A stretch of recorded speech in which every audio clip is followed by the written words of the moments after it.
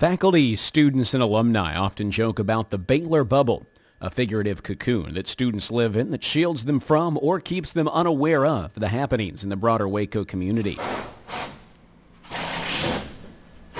That's the sound of the Baylor bubble, if it really does exist, getting popped for Baylor social work students.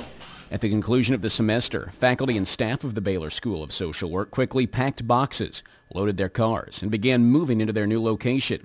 It's not on campus, surrounded by students and faculty. It's in the old Wells Fargo building in downtown Waco.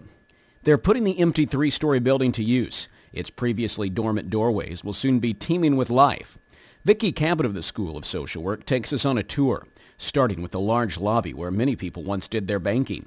It's now their living room. We're in the midst of getting moved into our new space at 811 Washington.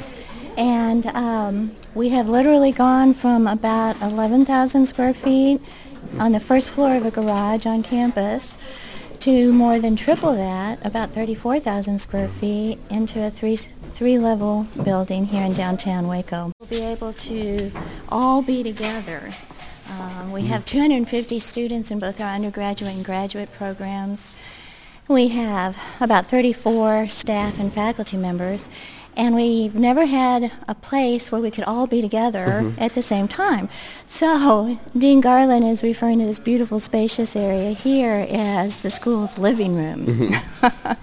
So we'll have lots of seating areas for students and different folks to hang out together. The old banker's offices will now host professors and classrooms, and the School of Social Work may have the safest computer lab in the area. It's in the old bank vault.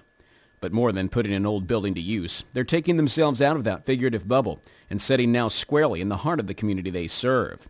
When they walk around their building, they're now surrounded by the varied groups that comprise the streets of downtown Waco.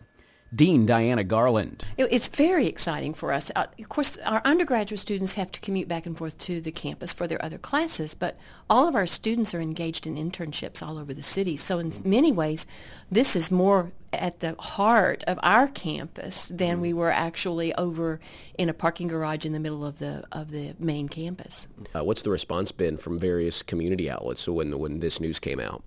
We've had wonderful response. I think everyone, we're very connected in the community. Our students are engaged in 120 agencies and congregations all over Central Texas. And so we have good relations already. And I think we're excited about being downtown. We don't know what it's going to be like. I think we were, several of us out walking yesterday to lunch and be dining downtown and making new neighbors. And we're excited about that.